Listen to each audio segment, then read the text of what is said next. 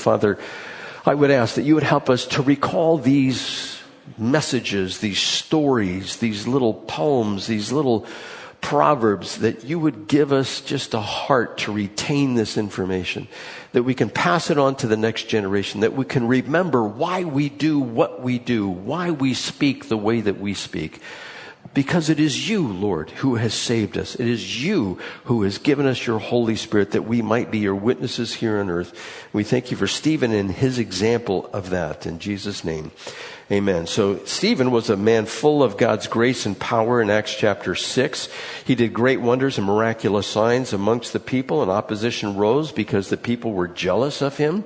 And it came specifically from the synagogue of the freedmen, and they had secretly persuaded men to say, we have heard Stephen speak words of blasphemy against Moses and against God. And they produced false witnesses to testify in front of the elders and the teachers of the law. They said, this fellow never stopped speaking against the holy place and against the law. They bore false testimony, saying, Jesus of Nazareth will destroy this place and change the customs Moses handed down to us. And all who were sitting in the Sanhedrin looked intently at Stephen, and they saw that his face was like the face of an angel. So God was working in him, and God wanted the people in the Sanhedrin, the Jews, to listen to what he had to say. So this miracle of the radiance of his face was right before him. And he is going to go through, as I just did, the rejection of Joseph. The Israelites rejected Joseph, the patriarchs did, and the Israelites rejected Moses. They rejected the prophets. They resisted the Holy Spirit, and ultimately they rejected the Messiah. And because of that, he pronounces a judgment on them. Now, God's covenant with Abraham is what we begin with. In Acts chapter 7, verse 1, it says, then the high priest asked him, are these charges true? Again, he was accused of speaking against Moses and God and the temple and the law, in verses 11 through 13 of the last chapter. And God made a covenant with Abraham and his descendants to give him the land. And he goes on to say, to this he replied, brothers and fathers, listen to me. And so he was recognizing, we're all Jews here. We're all from the same lineage. The God of glory appeared to our father Abraham while he was still in Mesopotamia, before he lived in Haran. Leave your country and your people, God said, and go to the land I will show you. So he left the land of the Chaldeans. Now, the Chaldeans are the people who are from Iraq. There's a lot of Chaldeans in our community here in El Cajon. I think it's one of the largest outside of Iraq. There are thousands of people over there, and they have a church. It's kind of like a Catholic church, but they are Chaldean Christians. Now, verse 4 talks about them. It says, so he left the land of the Chaldeans and settled in Haran. After the death of his father, God sent him to this land where you are now living. He gave him no inheritance here, not even a foot of ground. But God promised him that he and his descendants after him would possess the land, even though at that time Abraham had no child. God spoke to him in this way. So your descendants will be strangers in a country not their own, and they will be enslaved and mistreated for 400 years. But I will punish the nations they serve as slave, God said. And afterwards they will come out of that country and worship me in this place. Then he gave Abraham the covenant of circumcision, and Abraham became the father of Isaac and circumcised him on 8 days after his birth.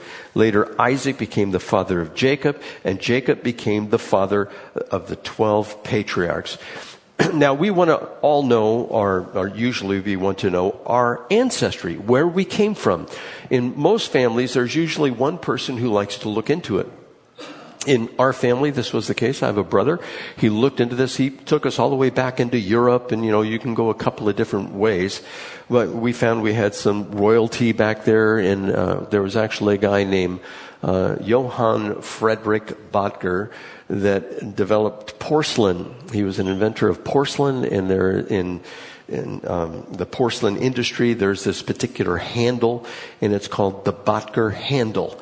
And so the name Böttger means pot maker, and that's where our family line derives its name from, is from this guy, Johann Friedrich Potker. And it goes back a little bit farther. Well, what Stephen is doing here is he's taking the Israelites back to their father Abraham. Now, Abraham is the name that is most recognized throughout all the monotheistic religions in the world, which means most of the population knows who Abraham was when he existed. And remember, Abraham had 2 sons, and later, after his wife Sarai died, he had some more sons. But there was first Ishmael, and Ishmael was 12 or 13 years old when Isaac was born. And of course, Isaac was the son of the promise, and Ishmael was taken away. He was given some inheritance, sent off with Hagar, and said, "Go your way," and God blessed him as well. So he is reminding the Jews, and the Jews would have been recalling all of these instances. Now, I was going through the history of the Jews. You are probably saying to yourself, well, there's a little more information there. And he's just giving an overview. And that's what we want to do. When we hear these stories, we want to recall some of the specifics if we can. And it's good because that helps us to maintain the information of these stories. Now, in verse 9, we have Israel's rejection of Joseph. And it says, because the patriarchs were jealous of Joseph, they sold him as a slave into Egypt. But God was with him and rescued him from all his troubles. He gave Joseph wisdom and enabled him to gain the goodwill of Pharaoh, king of Egypt. So he made him ruler over Egypt and all his palace. Then a famine struck all Egypt and Canaan, bringing great suffering, and our fathers could not find food. When Jacob heard that there was grain in Egypt, he sent our fathers on their first visit. On their second visit, Joseph told his brothers who he was, and Pharaoh learned about Joseph's family. Now keep in mind, they know this story, and he's trying to point out something in this story here. It goes in verse 14, after this, Joseph sent his father Jacob and his whole family, 75 in all. Then Jacob went down to Egypt, where he and our fathers died. Their bodies were brought back to Shechem and placed in a tomb that Abraham had bought from the sons of Hamor at Shechem for a certain sum of money. Now, just park right there. He brings up Joseph. Now, there are people that are the monikers. They are the pillars of the Hebrews and their faith in God. And Joseph was certainly one of them, and he relates to Christ. And he picks Joseph, I think, specifically for this reason, and because Joseph was similar to him, or similar to Christ. He was loved by the Father. Jacob loved him with a love that was just enduring and was just grief-struck. And for a long time, he couldn't be consoled, just as the Father loves Jesus. And he was humbled as a servant, just as Jesus was a humble servant. He did not consider equality with God something to be grasped, but took on the very nature of a servant in Philippians chapter 2. He was sold for money. And also, Jesus was sold for 30 pieces of silver. Joseph was falsely accused, and Jesus was falsely accused. He was not recognized by his brother on the first visit. Jesus was not recognized by the Jews on his first visit. Of course, the disciples knew who he was. He was exalted to the right hand of power. Pharaoh was like God the Father to Joseph. And of course, And of course, Jesus now sits at the right hand of the Father. And he's reunited with his family. Joseph was reunited with his brothers. We are going to be reunited with Jesus, and he's going to take us to be with him. And no sin of Joseph is ever mentioned. And Jesus was without sin. And I think this is, again, was by design, because Joseph is making a parallel it is Stephen that is making a parallel between Joseph and Jesus. Now, going on, in verse 17, it says, as the time drew near for God to fulfill his promise to Abraham, a number of our people in Egypt greatly increased. Then another king who knew nothing about Joseph became ruler in Egypt. He dealt treacherously with our people and oppressed our forefathers by forcing them to throw out their newborn babies so that they would die. At that time, Moses was born, and he was no ordinary child. For 3 months, he was cared for in his father's house. When he was placed outside, Pharaoh's daughter took him and brought him up as her own son. Moses was educated in all the wisdom of the Egyptians and was powerful in speech and action. When Moses was 40 years old, he decided to visit his fellow Israelites. He saw one of them being mistreated by an Egyptian. So he went to his defense and avenged him by killing the Egyptian. Moses thought that his own people would realize that God was using him to rescue them, but they did not. Thank you so much. Give me a second here.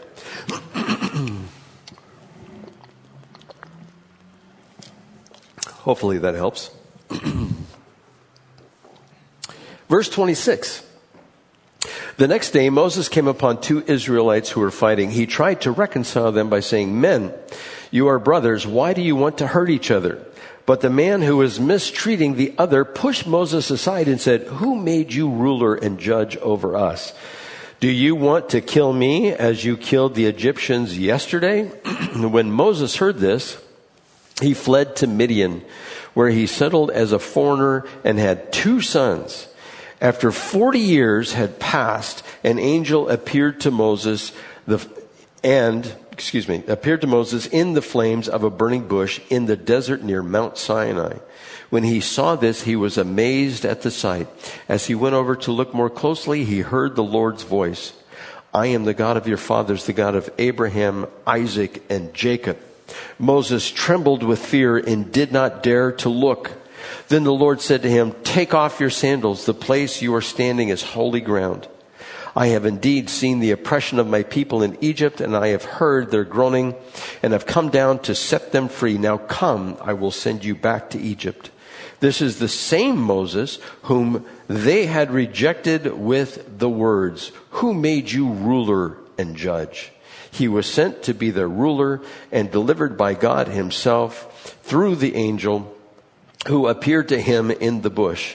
He led them out of Egypt and did wonders and miraculous signs in Egypt, at the Red Sea, and for 40 years in the desert. So that makes Moses 120 years old.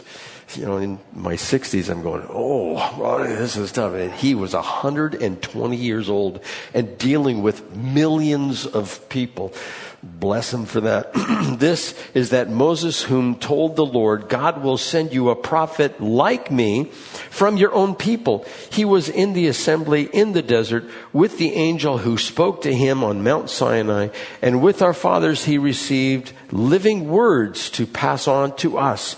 But our fathers refused to obey him. Instead, they rejected him in their hearts and turned back to Egypt.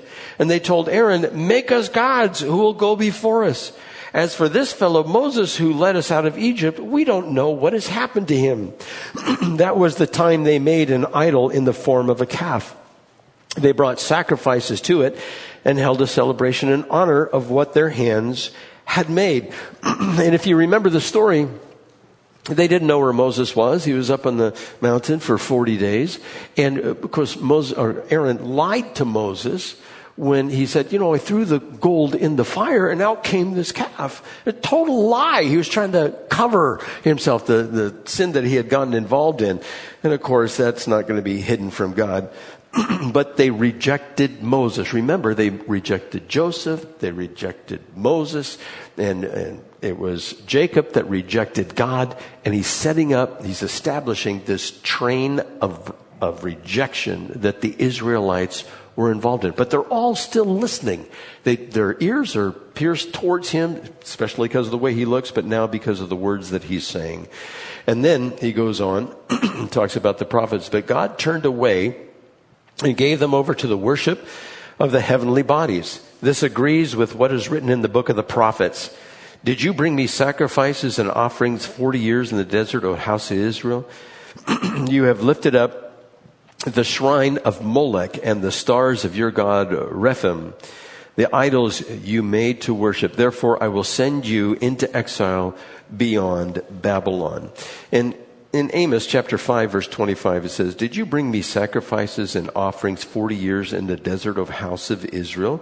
You have lifted up a shrine of your king, the pedestal of your idols, the star of your God, which you made for yourselves. Therefore I will send you into exile beyond Damascus, says the Lord, whose name is God Almighty." So Stephen is just referring to these Old Testament stories, which all of them would have been very familiar with. Then our fathers had the tabernacle of the testimony with them in the desert. It had been made as God directed Moses according to the pattern he had seen. Having received the tabernacle, our fathers under Joshua brought it with them when they took the land from the nations God drove out before them. It remained in the land until the time of David, who enjoyed God's favor and asked that he might provide a dwelling place for the God of Jacob. But it was Solomon who built the house for him. Do you remember why David was rejected by God the Father for building this temple? It was because he was a man that was given to war. His hands were filled with blood. And that, in God's estimation, made him disqualified. But who's the one that designed the temple? It was David. David gathered all the materials. He set out which clans of the Levites would go and serve in the temple. He was the one that designated the singers and the ones who would take care of everything and the builders. And he set all that up. He had all those plans ready to go for his son Solomon. And of course, he gave Solomon wisdom on how to bring all of this together. In verse 48 it says, "However, the Most High does not live in houses made by men. As the prophet says, 'Heaven is my throne and the earth is my footstool. What kind of house will you build for me, says the Lord? Or where will my resting place be? Has not my hand made all of these things?'" If you think about it, if you look at the size of the universe, God is bigger than the size of the universe. And just the power that is in the universe. Now, they didn't know a lot of this back then. They knew that there was a couple of stars that moved in the sky, but they didn't know that they were planets that were out there along the plane of the ecliptic, which goes from east to west, and that's the path of the moon and the sun. That's what it travels. And all the planets are on that same line in the sky. But it is so vast. God is so big, he cannot dwell in a simple building. And that's why he's telling him, "Are you going to build something for me? You know, heaven is my throne and earth is my footstool." And just contemplate that for a minute. They think that the universe is 13.5 billion light years across, which is just, it's unfathomable. We can't even begin to comprehend how big it is. And you read about this stuff, and you see, like, Hubble was responsible for telling us that every galaxy in the universe is moving away from each other. It's like it's expanding in all directions. And the ones that are the farthest out, they are expanding, or it seems that they are expanding at greater than the speed of light. But Einstein says you can't expand greater than the speed of light. But space can expand greater than the speed of light. And that's what's going on in our universe. If we started heading out to the farthest galaxy which is out there, we would never reach it. We would not be able to go fast enough to reach it. It's always going to be beyond our reach. We can't do it, especially with what we have now. But could God do it? Well, he's there already. He's way out there in the universe. And look at us. We're looking to expand in the universe. Why? We're destroying this place, and you think we can go to another place and destroy that as well? And that's why God's limiting us to here. If Jesus would have come back and everything would have been restored, or if Adam and Eve had never taken the fruit, I believe we would be populating the entire universe, and it would have never ended. It would have just gone on forever. But God says, nope. Everything is subject to decay now. And we cannot go out there and survive. Whether it's Elon Musk thinking he's going to go to Mars, people will die up there. If they go to Mars, they're going to go there and die. And unless they become moles inside of the center of Mars, they will not be protected from the radiation which is out there. And they will live in a cave for their entire lives, maybe occasionally going out. And the radiation that they experience, it'll give them cataracts and cancer and everything else. It's just not going to happen. And we think we're going to master the universe.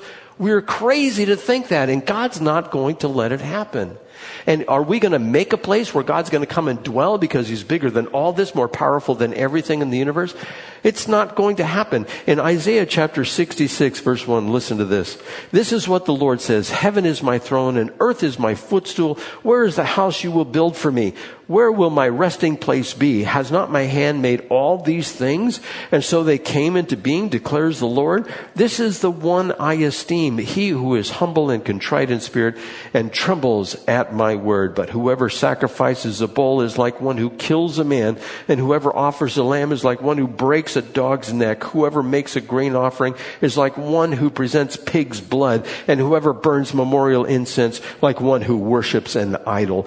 They have chosen their own ways, and their souls delight in their abominations. So I also will choose harsh treatment for them and will bring upon them what they dread. For when I called, no one answered, and when I spoke, no one listened. They did evil in my sight and chose what displeases me. And so when Stephen is saying, who will build a house for me? The Jews who were in there would have reflected on Isaiah chapter 66 verse 1. And if they go all the way down to verse 4, there is a judgment coming because of their desire to worship idols and turn from God. You see how this is building? You see what he's doing? They would have known all of this stuff. Now, us today, we may not have recognized what Stephen was doing here. He's bringing an indictment on Israel. And he says, you stiff-necked people with uncircumcised hearts and ears. And so he starts out all congenial. Brothers. And he's talking, he probably puts his hands up like this and says, brothers. And he gives them a history lesson. And then those hands go down, one finger goes up, and he says, you stiff-necked people with uncircumcised hearts and ears, you are just like your father. You always resist the Holy Spirit! Exclamation point. Now, what do you think they were feeling at that point? The rage was starting to rise in their hearts. This idea of being stiff-necked. What is being stiff-necked? Have you ever heard what an ox goad is? An ox goad was almost like a spear. You could hold it in your hand. It was a little lightweight. On the end could be sharpened wood or metal or brass, something like that. On the end, it would be very pointed. And it could also have a hook on it. And that hook could be sharp as well. And the person who was plowing a field with a couple of oxen would have to use that to keep the oxen in line. Because the oxen, they're big and they're bulky and they're going to do what they want to do, and they have to be trained. And so they would use this ox goad, and first they would hit the back legs of the ox. If they were going a little too slow, that would pick up the pace because they wouldn't like the sting of that little pointed. It could cause them to bleed a little bit, but he would poke them on the end of the legs to get them to hurry up. And then the hook that was on the side, he could reach out and he could hit them on one side of the back hock that was there and lead them in another direction, because then they would turn to the other direction because they wouldn't like the pain. Or if they had a long one, they could hit it on the neck, the same thing. And so they would use the ox goad on the neck of the ox because the ox had a stiff neck. And when he said, you are a stiff-necked people, you are like a bunch of oxen that are just going to go in their own direction, and you won't listen to anything that God has to tell you, and you are obstinate, you are uncircumcised in your hearts and your ears. In other words, they didn't want to open up their ears or their hearts to what God had to say. This is just obstinance to the nth degree. Just like, no, I won't do it. And that's where they were. Even though they heard the words, they would not receive them. They would not go forward. In verse 2, 52, he continues the indictment. It says, was there ever a prophet your fathers did not persecute? They even killed those who predicted the coming of the righteous one. And now you have betrayed and murdered him. Ooh, that ox goad, it's just going right to their heart, piercing their hearts. You who have received the law that was put into effect through angels but have not obeyed it. And they thought they were experts at obeying the law. You know, Jesus accused them of straining out a gnat and swallowing a camel. The gnat is the smallest of unclean things, and the camel is the biggest of unclean things. He says you strain out that gnat in your water or your drink because it's unclean, but you will go and swallow an entire camel, which he's referring to their hypocrisy. But Stephen, full of the Holy Spirit, in verse 55, looked up to heaven and saw the glory of God and Jesus standing at the right hand of God. And he says, verse 56, look, I see heaven opened and the Son of Man standing at the right hand of God. At this, they covered their ears, yelling at the top of their voices. They all rushed at him and dragged him out of the city to stone him. He definitely got their goat. He definitely accused them of killing the Messiah, which they should have known about. And all of these people in the past, whether it's the patriarchs or the tribes in the nation of Israel, all rejected what God had to say. And he puts the final button on the sowing project there. You guys are the one that seals up the deal here. And it says, meanwhile, the witnesses laid their clothes at the feet of a young man named Saul. While they were stoning him, Stephen prayed, Lord Jesus, receive my spirit. Then he fell on his knees and cried out, Lord, do not hold this sin against them. When he had said this, he fell asleep. And of course, we know falling asleep for the believer in the New Testament is just a metaphor for dying. So he died, but he's not going to be dead for long. He's going to be resurrected just like all of them. And the thing that really gets me is, just as Jesus said, Father, forgive them, for they do not know what they were doing. And they divided up his clothes by casting lots.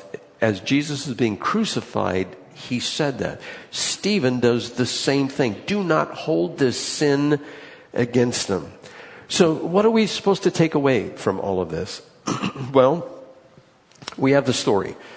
We need to know the stories of the Old Testament. We need to know the stories of the New Testament. We're going through the book of Acts. That's 30 years plus of stories in the New Testament. We should know about Cornelius in 10 and 11 and chapter 19, the disciples of John the Baptist. And we need to know chapters 1 and 2 and how the disciples saw Jesus ascend into heaven and how Pentecost came and how the gifts were given and the power of the baptism of the Holy Spirit was given to the apostles. We need to know where those things are located in the scriptures and how the apostle Paul, the second half of the book of Acts, he is the one who rejected God, but yet God reached out to him on the road to Damascus and transformed him into one of the greatest apostles that we know of because he gave us most of the New Testament. We need to know these stories. We need to know about the rejection of Joseph, Moses, prophets, and the Holy Spirit that the Israelites were involved in so we don't repeat their mistakes and we're able to communicate this to the next generation. And then there was the verdict. They were stiff-necked, stubborn, untractable, not to be led, just like I told you of the ox goad. It was sharp and they had a hook on it also that had a point. You can also say a synonym of this is stubborn. Now, how stubborn are you? I know that I can be terribly stubborn at times.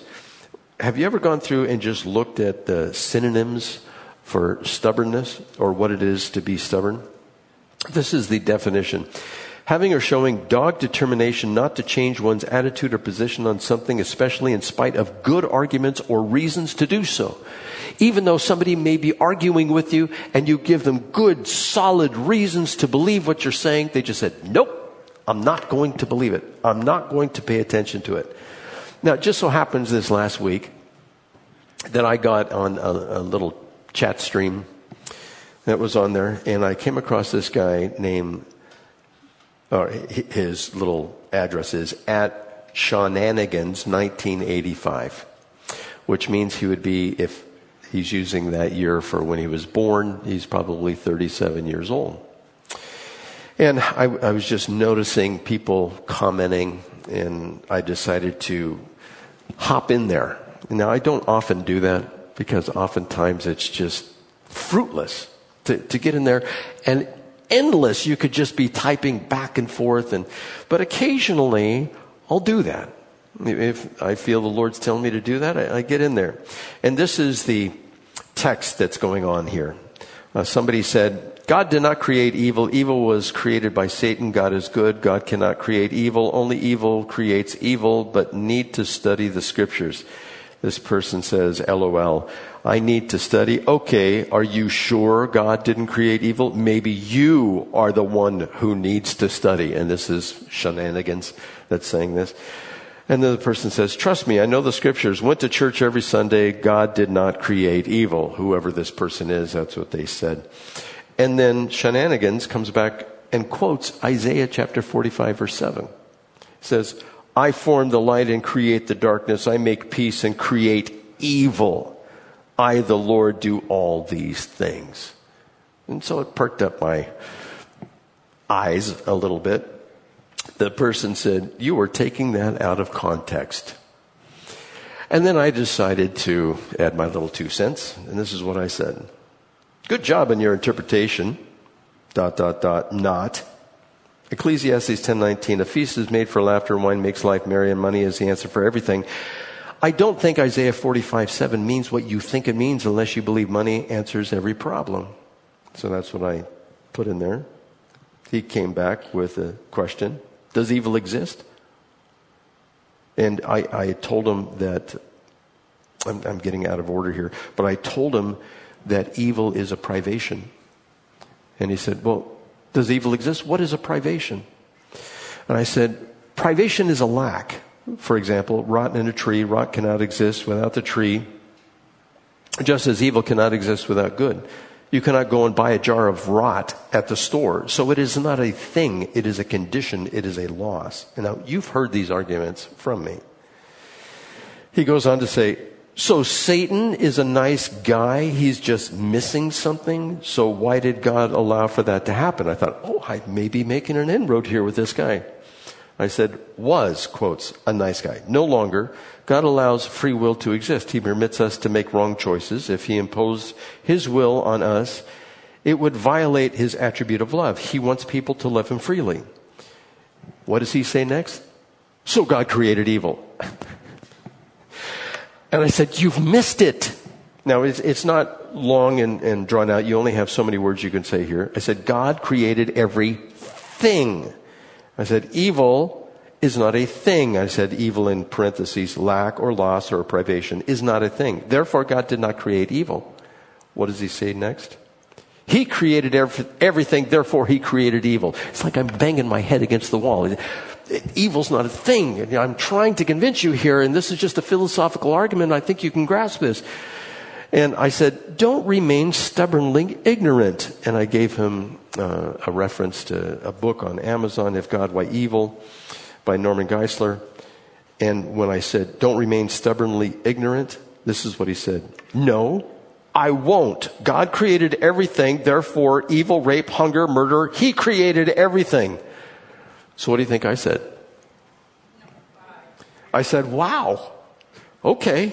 And then I gave him a quote. There is no one so blind as those who will not see, Edmund Burke. Have it your way. And so I just, okay, you can go in your own direction. And that is not only the Israelites that are like that. We can be like that as well. We can just be so stubborn. We will not move. When it comes to eschatology, I'll have good discussions, and not mean-spirited, but good discussions with people. And they will just be stiff-necked. They will, even though I give them reasonable scriptures and historical context for these things, they will not change their mind. They will not be moved. They are stubborn. And so what do we have here that we're supposed to deal with? What are we supposed to remember when it comes to the application? Of course, it's the story. Then it's the verdict. They were stubborn, not willing to move. And then there is this idea of the stoning. Thousands, maybe millions of people have been killed for their testimony about Jesus, and we will be persecuted. In John chapter 15, verses 18 through 25, if we truly are a witness for Jesus, the world will hate us because they hated Jesus first, the world, the people in the world. And you don't have to go very far. You can go online and you can see how there's just this vitriol, this hatred towards Christians who are out there who want to live by the Judeo-Christian standard. And it's permeating throughout our country right now. And we need to be aware that not quote unquote stoning can happen to us, but certainly persecution. And then the final thing that I take away from this that I really already mentioned was Stephen, in the midst of being killed, asked God not to hold this crime against his own murderers. I'm just going to confess, I find that hard to do because, I also dwell on this body of flesh. To not take retribution, to not go against somebody else who is doing me or my family harm, and not wanting to go and it's like the cities of refuge were set up in the Old Testament. If somebody killed someone accidentally and a family member of that person could go and kill that individual unless they ran to a city of refuge where the case could be adjudicated. And if that person still killed them, then they would be accused of murder and they could be capitalized as well. But that's the heart of not only the Israelites, but I believe that's the heart of all of us when we see unrighteousness like that. And when we just desire justice to be installed, we want to do that. But Stephen just looked up to heaven and, basically God received my spirit and he was stoned to death. And I don't know if you guys know what stoning is like, if you read accounts of that. It's not just taking a small rock and throwing it. They would take cobblestones and they would throw it at the individual and they would try to go for the head and they would just try to kill that person. That's what they did to Stephen. And Stephen said to them, or said to God, please forgive them. May we understand the stories. May we not be stiff-necked and in need of goading. May we be willing to suffer for the sake of Jesus. May God place within us, all of us, the heart that he placed in Stephen for forgiveness and grace. Let's pray. Father, there's so much in this story, so much history, so much to know, so much to comprehend. Our minds are finite and you are the infinite. We thank you that you've reached out to us with these tremendous stories, whether it's John the Baptist, your son Jesus, or Stephen here. Father, may you give us that heart. All the more so during Christmas time. We know that it is a season, but may that season for us be perpetual, never ending. We thank you for your grace, your forgiveness, your kindness, Lord. In Jesus' name, we give you this praise. And everyone said, amen. Please stand.